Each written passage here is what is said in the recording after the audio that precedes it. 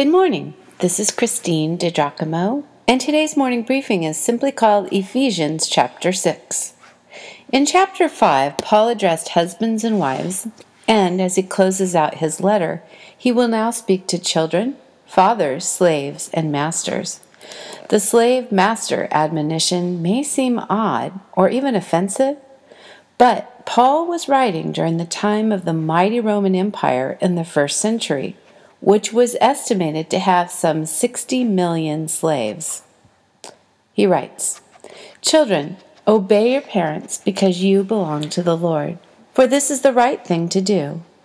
Honor your father and mother. This is the first commandment with a promise. If you honor your father and mother, things will go well for you, and you will have a long life on the earth. Fathers, do not provoke your children to anger by the way you treat them. Rather, bring them up with the discipline and instruction that comes from the Lord. Slaves, obey your earthly masters with deep respect and fear. Serve them sincerely as you would serve Christ. Try to please them all the time, not just when they are watching you. As slaves of Christ, do the will of God with all your heart. Work with enthusiasm as though you were working for the Lord rather than for people. Remember that the Lord will reward each one of us for the good we do, whether we are slaves or free. Masters, treat your slaves in the same way. Don't threaten them. Remember, you both have the same master in heaven, and he has no favorites. Christians do not fare well under the heavy hand of Rome, as Paul now encourages them to take their strength from God. And boy, does it have application for Christians everywhere today. He writes, "A final word. Be strong in the Lord and in his mighty power. Put on all of God's armor so that you will be able to stand firm against all strategies of the devil. For we are not fighting against flesh and blood enemies, but against evil rulers and authorities of the unseen world, against mighty powers in this dark world, and against evil spirits in the heavenly places. Therefore, put on every piece of God's armor, so you will be able to resist the enemy in the time of evil. Then, after the battle, you will still be standing firm. Stand your ground, putting on the belt of truth and the body armor of God's righteousness. For shoes, put on the peace that comes from the good news so that you will be fully prepared. In addition, hold up the shield of faith to stop the fiery arrows of the devil. Put on salvation as your helmet and take the sword of the Spirit, which is the word of God."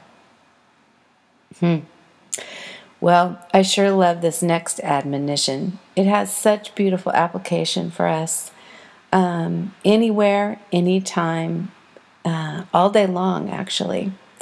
He writes, "Pray in the Spirit at all times and on every occasion. Stay alert and be persistent in your prayers for all believers everywhere." Next, notice Paul does not ask them to pray he will be released from prison, but rather that he will be bold in his teaching about Christ. He says, "And pray for me too. Ask God to give me the right words so I can boldly explain God's mysterious plan that the good news is for Jews and Gentiles alike. I am in chains now, still preaching this message as God's ambassador. So pray that I will keep on speaking boldly for him as I should." And then he signs off with a personal commendation. "To bring you up to date, Tychicus will give you a full report about what I am doing and how I am getting along. He is a beloved brother and faithful helper in the Lord's work.